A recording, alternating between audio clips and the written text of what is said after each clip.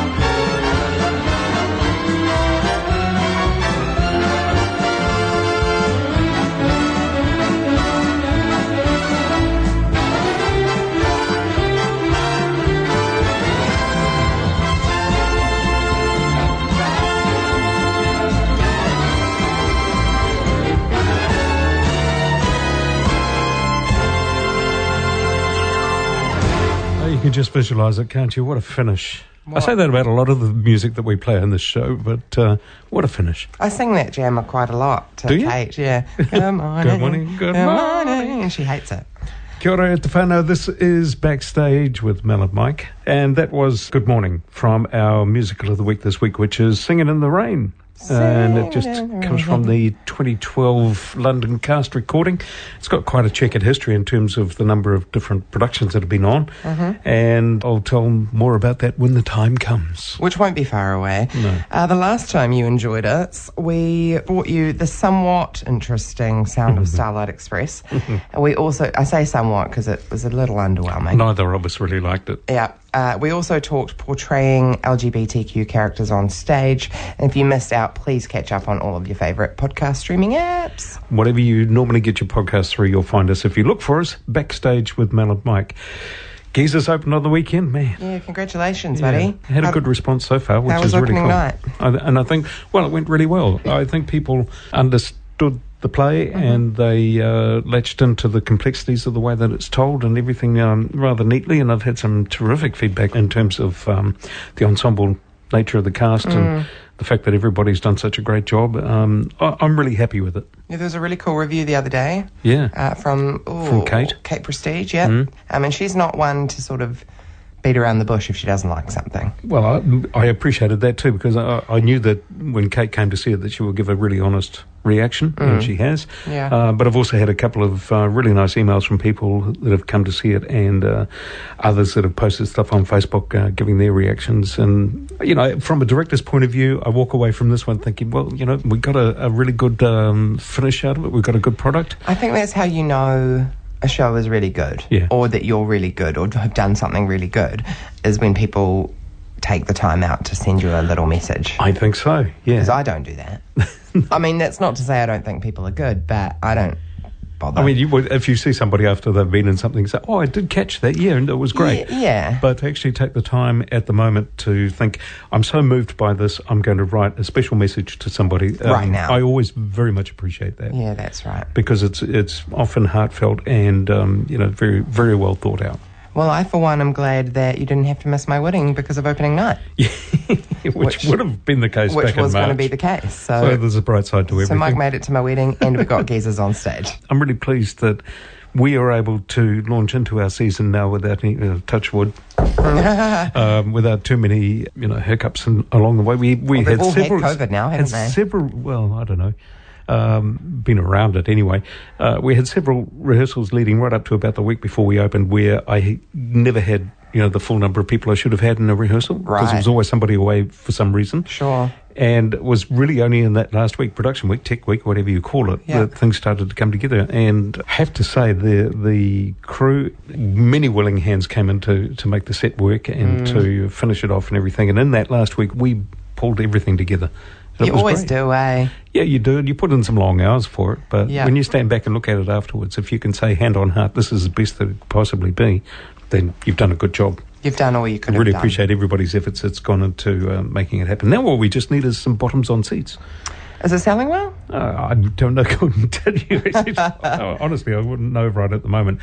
I suspect as word of mouth is getting out there that more and more people are going to be saying, yeah, I want to go and see that. Well, and there's plenty of well-loved members of the community in it, so I would like to think there'll be plenty of bums on seats. Yeah, I think so.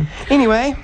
Later in the program, we will dish more information, or I will certainly dish more information on Singin in the Rain, the stage show, not the musical film, but the stage show based on the film. Was it the film first? Yeah, it was the film first, right? It was the film first, yeah. Well, we'll talk all about that in a little while. And Mike wants to talk superstitions. Yeah. Why not? Well, there's some hoary old ones that still sort of hang around even after decades and hundreds of years, actually. We still tell each other to break a leg? That's one of them. Yeah, I'm just picking up, I think I've got about 4 here that I just want to discuss in a little more depth. There's often a practical reason behind these things. I think they start out as something entirely different to what they are now. Yeah. Anyway, so don't go anywhere. We'll be back shortly with all the information you didn't think you needed to know about our musical of the week. So remember, short people have long faces. Long people have short faces. Big people have little humor, and little people have no humor at all. And in the words of that immortal bard, Samuel J. Snodgrass, as he was about to be led to the guillotine, make 'em laugh, don't you know everyone wants to laugh?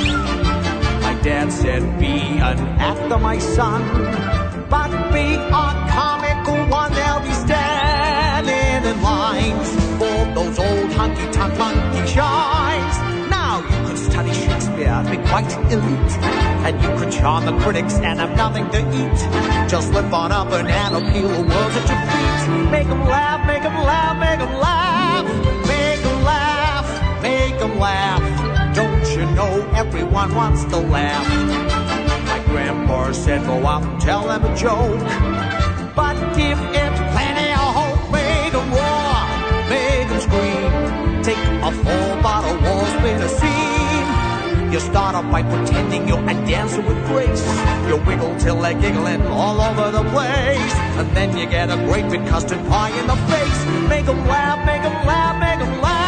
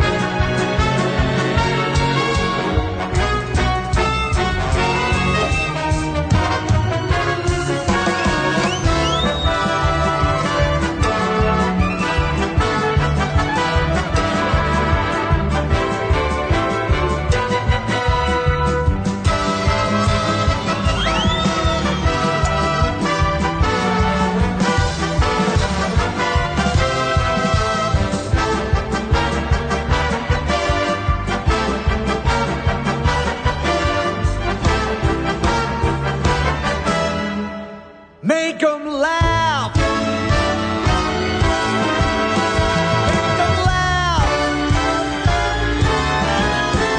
Make 'em laugh. Make 'em laugh.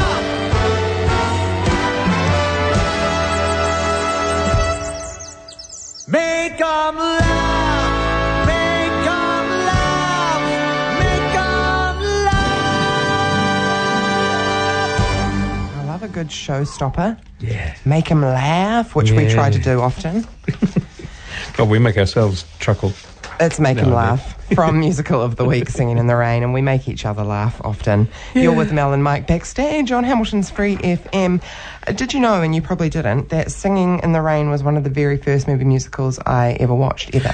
Interesting you should say that, because I think I've divulged before that in my childhood, which was way long ago. The old LPs. Yeah. Well, I listened to all the LPs. No, Singing in the Rain was not one that we had. Oh. Because most of our LPs that Mum and Dad had were of stage shows. Right. Right, original cast recordings. Mm-hmm. Going around the turntable. The originals. But TV, yeah. We used to we never had a TV when I was 9, 10 years old. I was probably about 9, 10 when we got one. But prior to that, I used to go to the neighbours. On a Sunday afternoon, we'd sit in this darkened room so that we could all see this little, 15-inch TV in the corner. Black and white TV.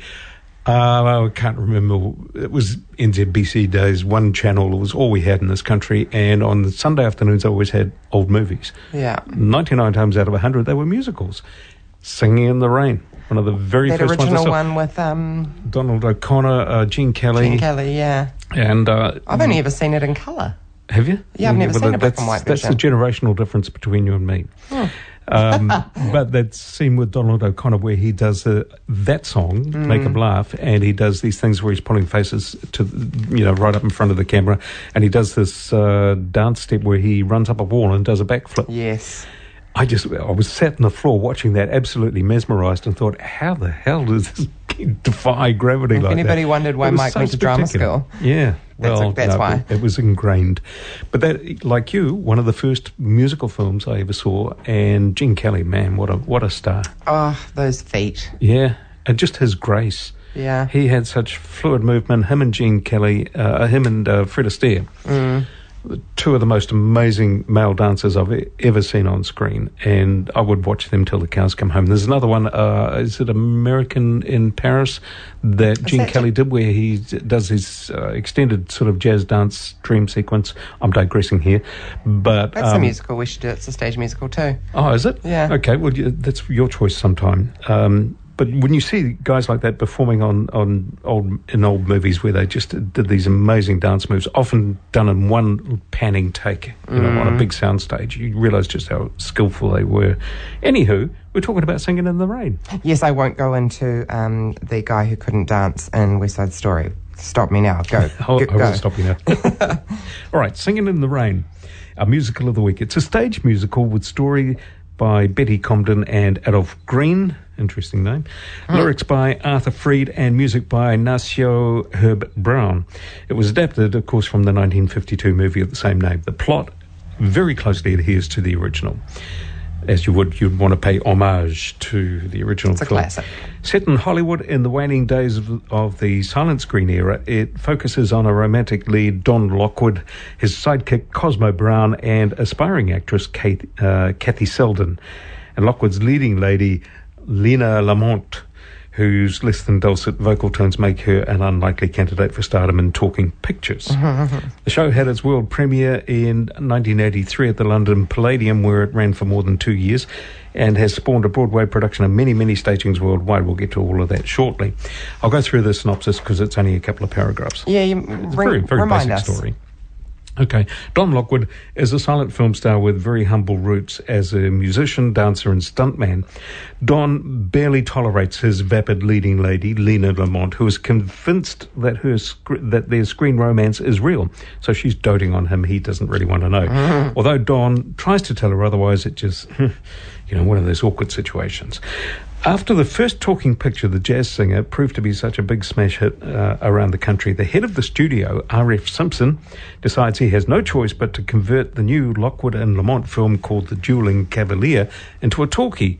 The production is beset with difficulties, by far the worst being Lena's grating voice. Yeah. After a disastrous test screening, Don's best friend Cosmo Brown comes up with the idea to overdub Lena's voice, and they then convince Simpson to turn The Dueling Cavalier into The Dancing Cavalier and make it a musical comedy film. Because when you've got, stars like Gene Kelly involved, of course you do that. You've got to dance. Meanwhile, Don falls in love with an inspiring actress by the name of Kathy Selden, who is providing the voice for Lena on the soundtrack. When Lena finds out, she's furious and does everything possible to sabotage that blossoming romance. She maliciously demands that Kathy continue to provide her voice in all future films that she's in, but remain uncredited. An irate but desperate and hamstrung Simpson, the boss of the studios, is forced to agree, and Kathy has no choice at all because she's under contract and just has to do what she has to do. The premiere of the Dancing Cavalier is a tremendous success, and when the audience clamours for Lena to sing live at the premiere, Don and Cosmo improvise and get Lena to lip sync while Kathy sings into a second microphone on stage, which isn't live.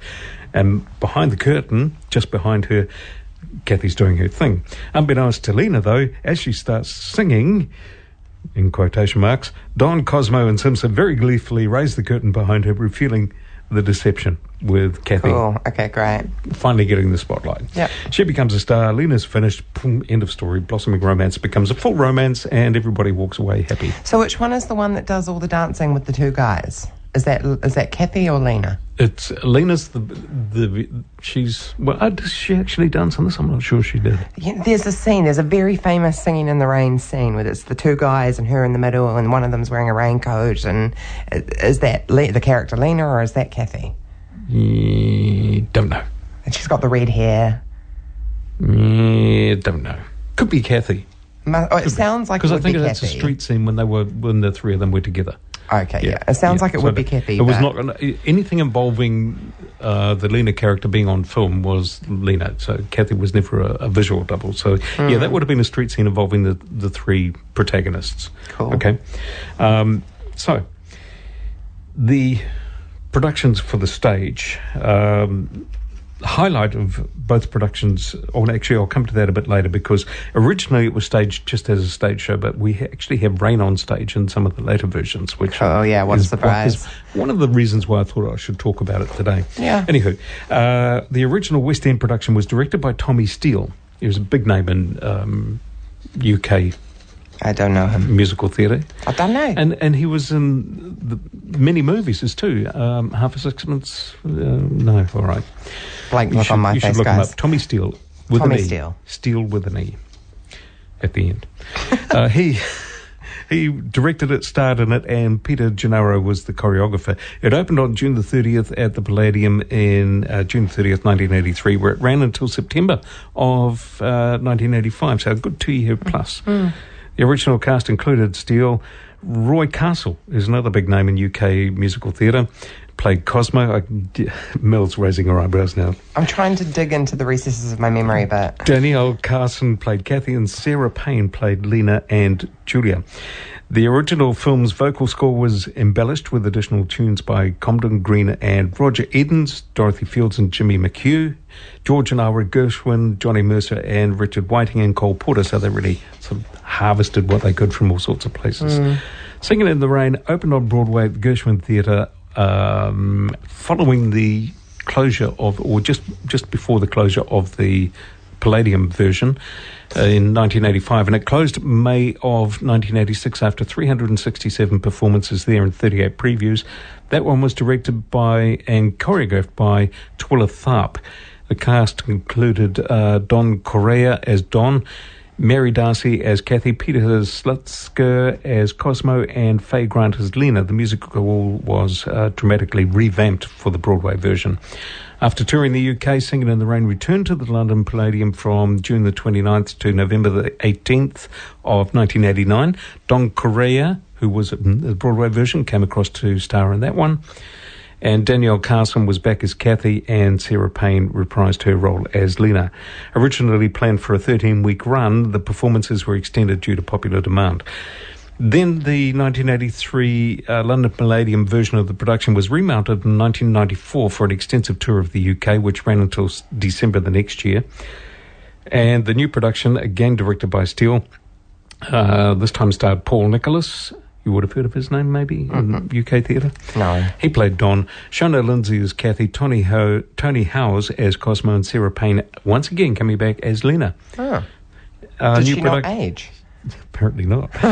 A new production of the musical was staged in the Olivier Theatre, the Royal National Theatre, from June to July of 2000, and again from December 2000 to January 2001. This production was a transfer from the West Yorkshire production, which ran December 1999 to February 2000. It then played at Sadler Wells Theatre from July to September of 2004. The show later transferred to Leicester Haymarket. And Singin' in the Rain was revived at the 2011 Chichester Festival Theatre. That show received positive reviews and then transferred to London's West End at the Palace in February of 2012. That production closed in June of 2013, and the cast recording of Singin' in the Rain was issued that year in 2012. That's the one we're listening to today. A UK tour followed the show, closing on the West End starting in November of 2013 at the Manchester Opera House. Then the Theatre du Châtelet in Paris presented a new production from March to the 12th to the 26th in 2015. And again, from November to January in 2016, same production. This production faithfully reproduced the dialogue and action of the film with its songs by Nazio Herb Brown and Arthur Freed, and its famous Splash in the Puddles rain-drenched dance solo for Don Lockwood. So this is where we had rain on stage for the first time. Really difficult to achieve, as you can probably imagine. Especially in the middle of a show when you've got to clean it up afterwards. To have water on stage at any time is tricky. But wow, a bold concept. So that the New York Times, reported in November 2015 that French production would transfer to Broadway in 2016, produced by Weinstein Live Entertainment. But the musical's opening on Broadway was reportedly delayed in 2016 due to, quote, a lack of available theatres at that time. In October of 2017, Playbill then reported that the production had informed the magazine, or the producers, the Theatre du Châtelet, had informed Playbill that a Broadway transfer produced by Weinstein Live Entertainment would in fact now not take place. The 2012 London production was revived at the Sadler's Wells Theatre from July to September of 2021, and following the Sadler's Wells run, another UK tour began on March 17th of just this year at the Marlow Theatre in Canterbury. That production was a carryover from 2020 due to the COVID pandemic. The highlight of both productions was the recreation of that film's title tune sequence, complete with an on-stage rain shower. According to the New York Times review, it said, "The rain is wonderful. It descends from the flies of the Gershwin Theatre in sheets at the end of Act 1, drenching a Santo Locasto courtyard set that floats beneath a distant, twinkling Hollywoodland sign. Magic." That's why it's at the end of the Act 1, so they've got time to clean up. To clean it up. Yeah. But of the London rain effect, one reviewer wrote, "The stage downpour is so noisy and poses such a danger of microphone short circuits that Tommy Steele has to mime his song to a recording." That sounds like a grumpy stodge. Sounds like someone in London without a bit, I've had enough of rain. But that highlight of the rain is something that sticks in people's minds. That have I seen almost feel like you can't do Singing in the Rain without it. Why would you even try? When you can't do that dance sequence without having splash, splash, splash. It was nominated for a smattering of Tonys and Olivier's and a couple of other awards over the years with the various productions that have been on, but it's only ever won one. Oh. And that was an Olivier in 2001 for Best Musical Revival. So all of the performances and everything really sort of counted for nothing. Oh. And there we go. I'm at the end of my notes. That's the end of Singing in the Rain for you. Yeah, that's all I have to say about that. Well, I enjoyed that. It did make me want to go back and watch the film again, potentially. Well, I'm pleased. Or if at least I've piqued your curiosity, then that's good. At least listen to the soundtrack. It's on Spotify, right? Yeah. Let's go and listen to it. Yeah, well, I'm quite intrigued by the tracks we're hearing today. I think they're pretty well produced. Yeah, it's not... like, when you hear of a musical like Singing in the Rain, you sort of think, oh, it's going to be old and stodgy like Pirates of Penzance, like, some of the things we don't really love.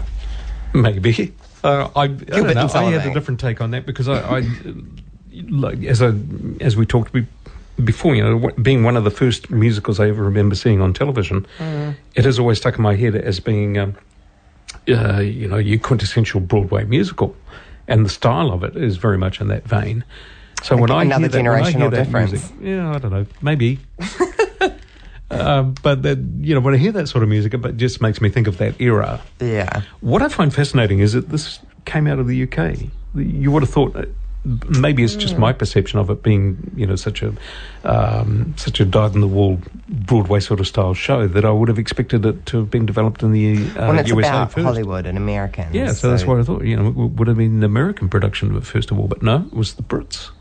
Oh, it's not entirely unsurprising, with Andrew Lloyd Webber and, there's a lot of musical theatre that comes out of the UK. Yeah.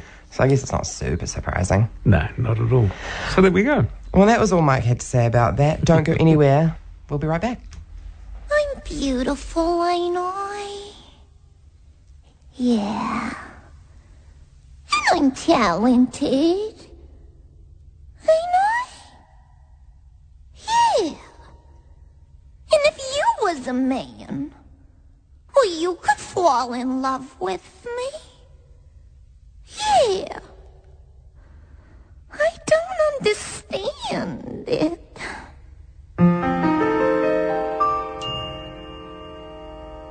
What's wrong with me?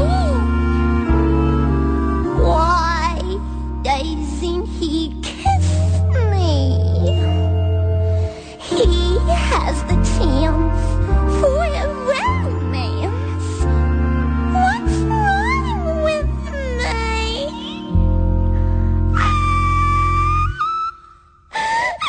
What's wrong with me?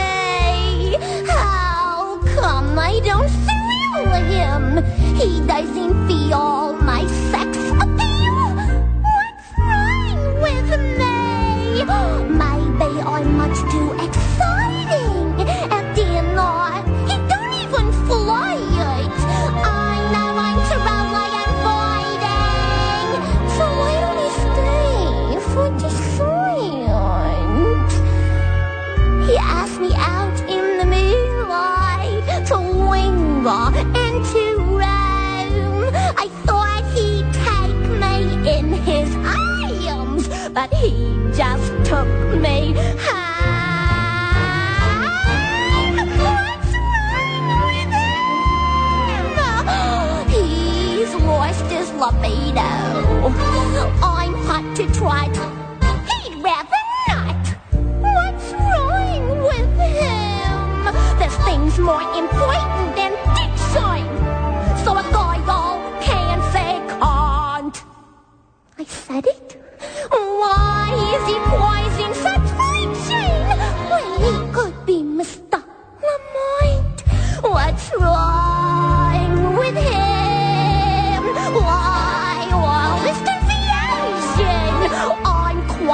go, a real concert fail. What's wrong with me? Nothing. I think it's self-evident. There's quite a lot wrong with you, babe. And least of all, that voice. Yeah, that's Lena. What's Wrong With Me? One of the tracks from our musical of the week, Singing in the Rain. The 2012 London cast recording, and I was just remarking to Mel as that song was playing that in order to do something that badly or to sound that bad, you actually have to be pretty good. Quite skilled, yeah. It's not easy to, especially when you're, I guess, used to singing something in the right key, to go off key. To go off key is awful. Yeah, it's really difficult. Anyway. You're backstage with Mel and Mike, and we're going to talk about some superstitions. Very superstitious. Very superstitious. Yeah.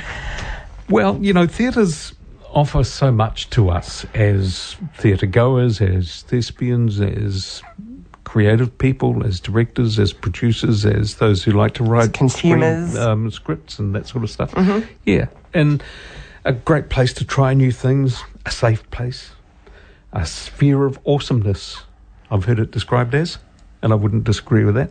It's the physical space that gives us a chance to try many of life's firsts as well. Theatres give those who partake countless opportunities and outlets.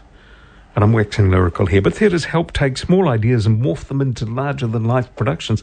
So there is kind of a natural fit with that it's also a fantastic breeding ground for all sorts of weird beliefs and superstitions and people who have routines that they do because they think it brings them luck. You know, they wear lucky socks, or they always get dressed a certain way into their costume, or they do certain things around the theatre always the same way. I've got a couple of small things I do. Ooh, I wouldn't call them superstitions. They're just routines I do to get myself focused.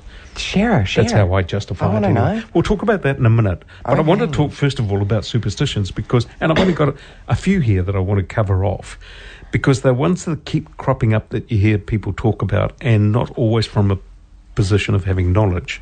They just say it because it's what you say. Yeah, and they think, I've heard about this, so I'm just going to mention it. Yeah. And one is the Scottish play. And I'll say it out loud. It's Macbeth by William Shakespeare. But we're not in a theatre, so we're allowed to say it. So we're allowed to say that, yeah. The belief is, unless you're on a stage rehearsing or acting in Shakespeare's Macbeth, you are under no circumstances whatsoever to ever say Macbeth while you're on a stage or in a theatre, because doing so will lead you to ultimate disaster, complete failure. The theatre will literally collapse around your ears. Likely the orchestra pit will fill with water and then catch fire, and the stage manager will lose all of their production notes. And their hair. Yeah. A little bit of background. Some historians believe that the Scottish play curse came to be after a series of rumours evolved that the witch's spell within the text contained actual black magic. Other theatre historians believe that Shakespeare's plays were often produced on the cheap to help failing theatres pull out of financial ruin. And I believe there's some that's substantial, that there is something to that. That sounds more likely. Cheap budget cuts paired with onstage jewels and normal theatre stresses led to larger-than-life rumours of horrible acts occurring during the production, which seems pretty feasible to me. Getting run through with a sword or that sort of thing. Or falling off the stage. Yeah. So in order to reverse the curse, like if somebody actually utters that name so in the green room, the dressing room, or on their way to go on stage, if somebody says Macbeth, you're supposed to undo the curse. And that is, according to the official description that I read anyway. The official? Well, I say official, it's about the only written version of how to do this that I've ever come across. Yeah. I have heard from both seasoned and unseasoned actors various variants on this, but this is apparently the 4 things that you need to do. You turn around 3 times, right? Mm-hmm. Spit over your left shoulder with each one of those turns. So it's... And then do a turn. Okay. All right. You swear between each spit as well. Shit. Sorry, broadcaster laws. And then, after completing spins, and you recite a line from a different Shakespearean play in order to kind of undo what you've done. Romeo, wherefore art thou, right? Yeah, or is this a rose I see before me? Or, sure. Yes, look, I am your father. I don't think that one's going to work. Magically, the curse is reversed, but there is a caveat to that no promises of actual curses reversing are implied with that. Also note there's one of the more than a dozen actual curse reversal practices, which I won't go into today, but they are out there. Various things, including, walk through the door backwards and lots of different variants on that sort of stuff too. Yeah, I've heard the walking through the door and most backwards. of it, I think, seems to have been devised by older actors taking the piss when it comes to younger actors. Ah, right. That's my take on it anyway. So there you I've go. got to find a young actor. That is a bit of background on the Scottish play. Whether you hold to any of that or not is up to you. I tend to think, like we said, that probably the thing has come from an association with Shakespearean plays being done like they were very populist and done by lots of very cheap and poorly run theatre companies back in the day. Seems much more feasible an explanation I think, to me. At the time that Macbeth was popular, that's probably when people were getting themselves injured unnecessarily. So there we go, that's one. I mentioned, well, I guess when we started today, breaking a leg. Yeah. The belief is saying good luck will ensure your doom when in performance. So instead we say break a leg so as to nod to fortune and never a forgotten line. Yeah, it's supposed to bring you luck to not say good luck, but to say break a leg. The saying started popping up in Western theatres around about the 1920s, and I would have thought it went back further than that. But surely it does. There are a couple of different theories about where it comes from as well. One is that legs, as those of us in the business know, are the black curtains that hang at the side of a stage and mask off various parts of the theatre that behind the scenes that you don't want the audience to see. Yeah. And to break a leg means to move past that point so that you are visible on stage. On stage, yeah. And if you were wishing somebody break a leg, it meant we hope that you get on the stage tonight because that means that you will get paid at the end of the performance. Yeah. Back in the day. Good luck to getting paid. Yeah. Yeah. Because lots of people in those days, I'm thinking this must be pre-1920s. They turned up and waited to perform, didn't they? And if they didn't go on stage, they never got paid. Yeah. So understudies, that sort of thing. Artists have always been struggling. There's another one that says that it goes back to Shakespearean English, meaning break or bend a leg, or to take a knee, if you like. Meaning that if you break a leg, it means you get the chance to bow before your audience. Again, I think it goes back to that idea that, you got to perform, so therefore you got your moment on stage. You I guess either the get paid idea or is you the get same either way. get the accolade. Another one is the theory that it is actually fooling the theatre sprites, those unseen goblins and things that govern the fortune or otherwise of a performing company or an institution or a theatre. By saying break a leg, mischievous sprites would do the opposite, granting wonders and good things because they don't want you to get your way. Very good. And this is another one too. The Lincoln conspiracy, you know about that. Oh, yes. After shooting President Abraham Lincoln, John Wilkes Booth leapt from the theatre box, breaking his leg before running out of the theatre. Booth later wrote in his diary, between fleeing and dying, that his performance would always be remembered because broken leg. Now, he did injure himself. He literally broke his leg. Yeah. But surely if you're wishing someone to break a leg, you're not wishing for John Wilkes Booth's fate. So I think this is just a wee bit confusing. Someone's probably made a wild connection somewhere along the way. Yeah. Now, I don't know whether there is any way of undoing the curse if somebody says good luck. And in fact, I don't even know if it is a curse. It's just a superstition. Don't do that. Yeah. I think once you've said if somebody good luck, says it's all it to over. you, you go, oh my gosh, I wish I hadn't said that. Well, it's like when you go into the hospital and you say, oh, it's quiet in here.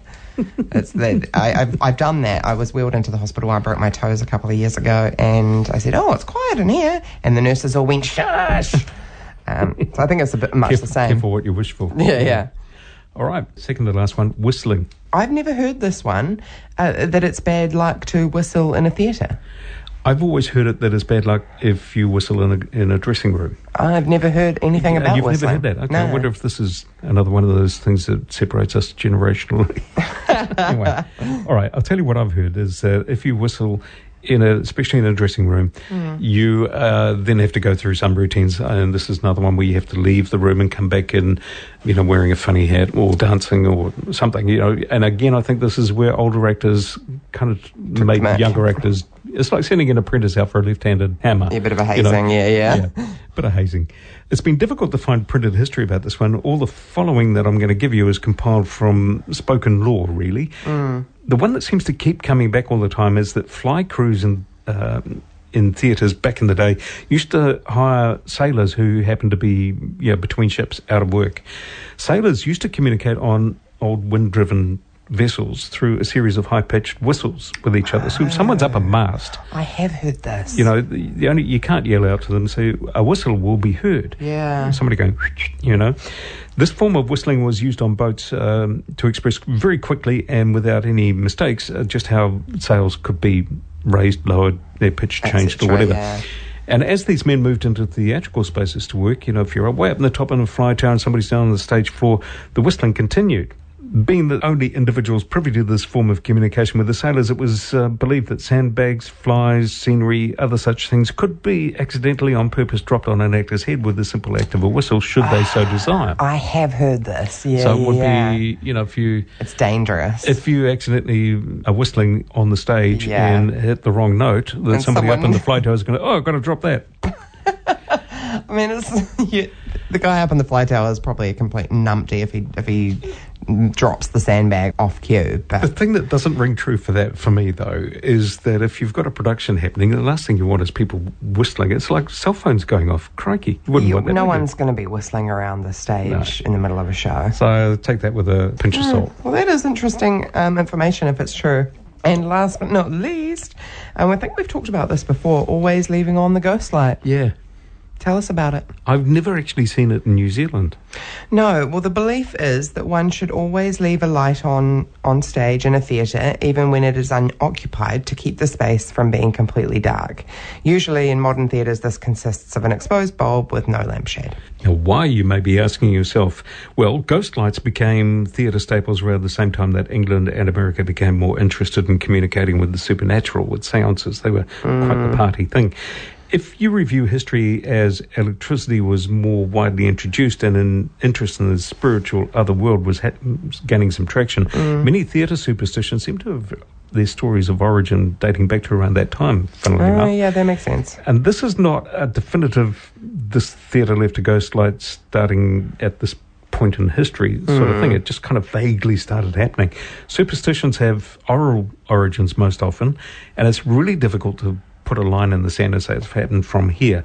Leaving the ghost lights out for former thespians to take the stage in their next life form and reenact their roles with lighting and everything, it all just seems a kind of romantic way of justifying the fact that, in fact, from a far more practical point of view, you don't want to walk into a theatre that's completely dark because you could trip over anything. You could die. Actually, you need some kind of night light on so that people can see what they're doing. Yeah. Technicians are often the first in and the last out, so the light most often is a safety precaution in a dark theatre to prevent actual broken legs, actually. Quite simple, or running into legs. Yeah. Ghosts sound a lot more interesting, though, so... maybe it just serves to have a bit of romance in the theatre. If you think, we do. A lot of theatres claim that they have a resident ghost. You hear the kids. So I just did Shakespeare. I just did Sherlock with a bunch of kids, and it's hilarious to hear them telling each other, there's a ghost that lives down by the kissing corridor. Yeah, and they've all got these stories that we had when we were teenagers. Yeah. So fun. It is. It's really interesting how these things become part of the oral history and part of the quaint, I guess, extra life that surrounds what people do in theatre, and it's remarkably consistent in the style of thing that people talk about. And it's not just in this country, it's in the UK and the US as well. So there you go. I don't know why we're so fascinated by the macabre. Or the stuff we don't know, stuff we can't verify. The supernatural kind of feel to it. Why do we like part it of the so magic much? of what theatre's all about. It's all about imagination. That anything can happen. All right, so there we go. That's all about superstition. All right, don't go away. We're not done yet.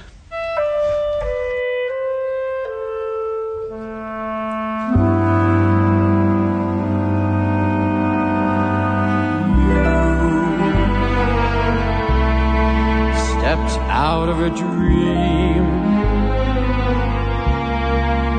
You are too wonderful to be what you seem. Could there be eyes like yours? Could there be lips like yours? Could there be smiles like yours, honest and true?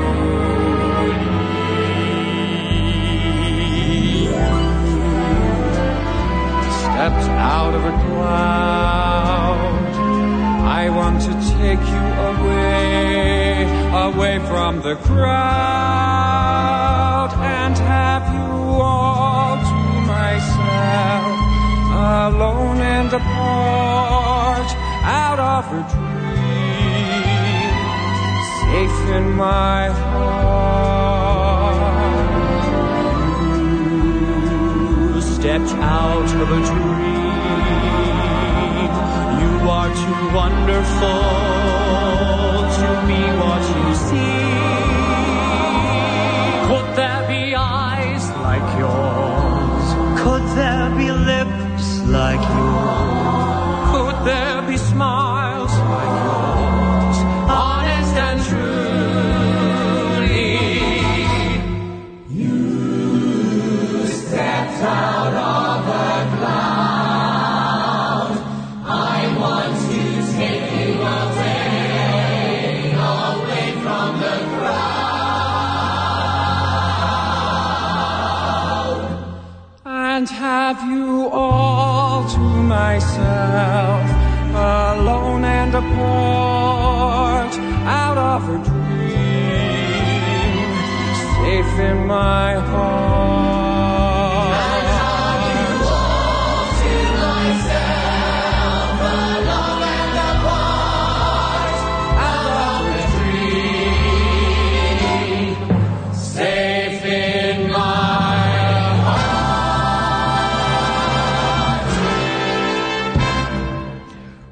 She's a good showstopper. The whole thing, yes. Singing in the Rain, our musical of the week.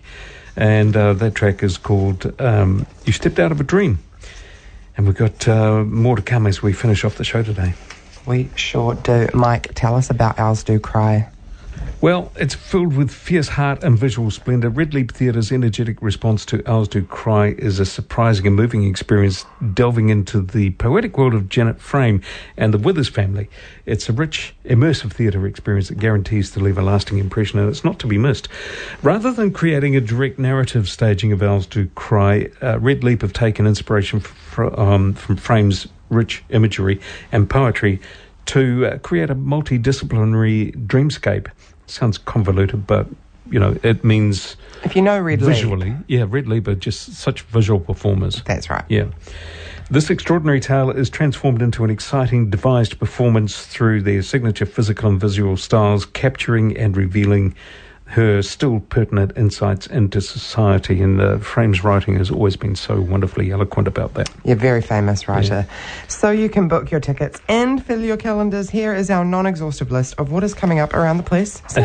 Let me start.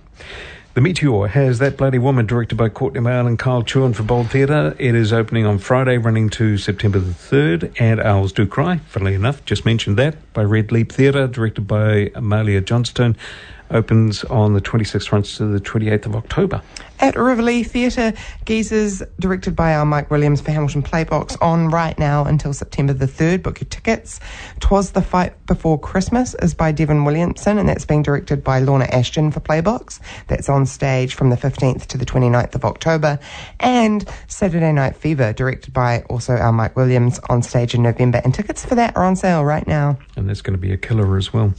I've seen some of the choreography that Amelia's been working on so far, and I'm really quite blown away. It's great stuff. Oh, good one. Clarence Street Theatre, Christian's Dairy, presented by Indian Ink. It's their 25th anniversary final tour, September the 8th to the 10th.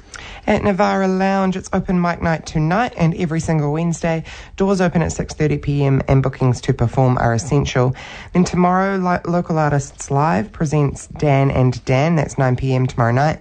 And Prins, Prins, Prins, yep. Life is Better Now, the Life is Better Now tour on Friday, August the 26th. Woolshed Theatre in Tawamutu, the Farndale Avenue Housing Estates Town Women's Guild Dramatic Society's production of that Scottish play, Macbeth, presented by Talos and coming up in September. It's going to be a lot of fun. At the Gaslight Theatre in Cambridge, Aladdin the Pantomime is being directed by Tracy Barlow, hitting the stage in November. Potaroo Theatre players have The Mousetrap by Agatha Christie. Their opening is September 9th. Thames Music and Drama have the play Legacy, written and directed by Christina Walton. That opens September 17th. And Coromandel players have Constellations, the Nick Payne play, directed by Heather Long, on stage now, running to Saturday. Rotorua Musical Theatre have The Colour Purple coming up, directed by Ngāhiriwa Rohina, and it's also featuring our good friend Alex Palamwadia, who you'll see on stage and lots of stuff on Hamilton. He's in that, so get down there and buy your tickets. It runs from September the 30th until October the 15th. Have to see that. Let's go to Tauranga, 16th Avenue Theatre, Up North by Pip Hall. Fantastic play. That opens on the 16th of September, runs for 2 weeks. And The Mousetrap by Agatha Christie is playing at Detour Theatre from September the 8th. Tauranga Musical Theatre have We Will Rock You at Bay Court, opening September 14th, and The Last 5 Years, directed by Philip Holmes, coming up in November. Auckland Theatre Company have Dawn Raids by Oscar Kitely. That's on stage right now and blowing up the Instagram until September the 3rd. The Maid by Emily Perkins is being directed by Colin McCall and goes to stage September the 20th until October the 8th. And North by Northwest, adapted by Carolyn Burns and directed by Simon Phillips, is October the 25th until November the 19th. Auckland Live brings us James Brody, The Becoming Brody Tour, 9th and 10th of September, and Come From Away is being rescheduled. If you were hanging out for that, you've got to wait till August next year. Watch the space or get your early bird tickets right now if you can. I am absolutely hanging out for that. By way of upcoming auditions and opportunities, 'Twas the Fight Before Christmas by Devin Williamson. That's their final offering of the year. They actually auditioned already and have a cast. Yeah, so true, they do too. It's done. You can't audition for that one. Morrinsville Theatre are holding workshop auditions for Mystery on the Orient Express, directed by Murray Feast. 2 sessions coming up, August 28th. Check out Morrinsville Theatre on Facebook if you want more info. The 16th Ave Theatre in Tauranga have auditions for this weekend for Aladdin the 80s pantomime, not to be confused with the version that Gaslight are doing. Yeah. Check out their Facebook page for more information. And Te Aroha Little Theatre are auditioning for the play Joyful and Triumphant, directed by Ian Harrop. Auditions are August 28th, this Sunday, and you can find out more information on their Facebook page as well. And last but not least, Tukaroa Little Theatre are holding auditions for their end-of-year musical tomorrow and on Sunday afternoon. See their Facebook page for details. Do we know what that show is? No, it's kind of like a concert show. They do a lot of that sort of stuff in Tukaroa at the moment. Great. They go really well. Yeah, great. Looking forward to it. Don't forget, if there is a show or audition opportunity you want us to spread the word about, just send us an email, backstagepodcastnz@gmail.com, or just give us a tap on the shoulder when you see us out and about. Which you will. And once again, we're about done for the week. We are. Thank you, Free FM, as always, for hosting us, and thanks to Creative Waikato for sponsoring us. We always appreciate that. Catch up on Backstage at accessmedia.nz, iHeartRadio, Spotify, Google Podcasts, Apple Podcasts, and all the others. Check out our Facebook page and also Instagram for Backstage updates. It has been a jolly good time to be here with you again. Mike and I will definitely be back with another musical next week. It might be an American in Paris. Could be. Or something else. It's your turn. So you get to choose. We're going out today, though, with the song that says it all and is the titular song for the musical itself, Singin' in the Rain, from our Musical of the Week. I've been Mel once again. My good friend over here, he's been Mike, and you have been Backstage on Hamilton's 89.0 Free FM. Stay classy, theatre nerds. See you.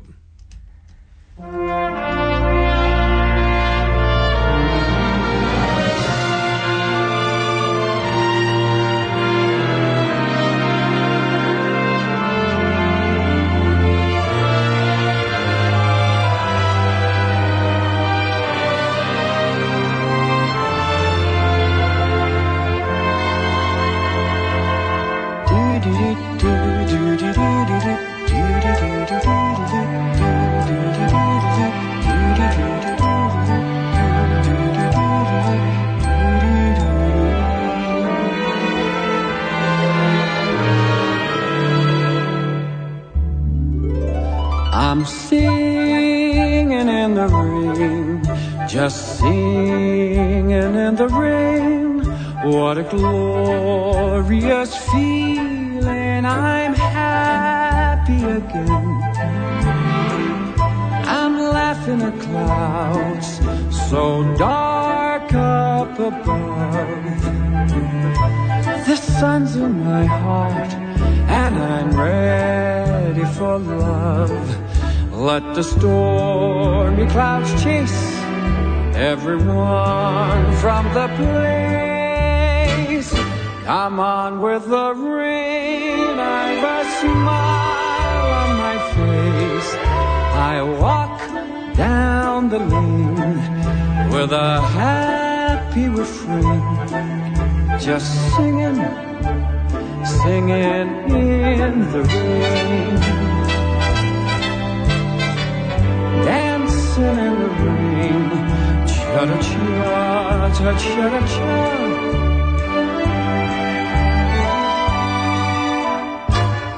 I'm happy again.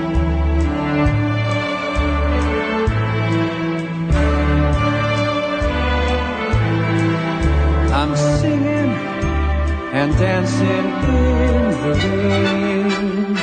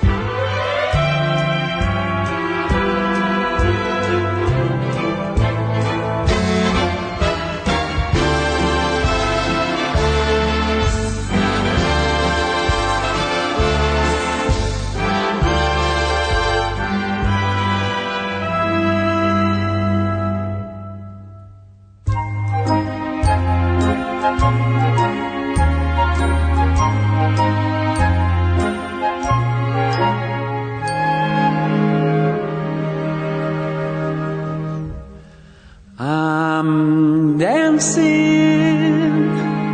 and singing in the rain.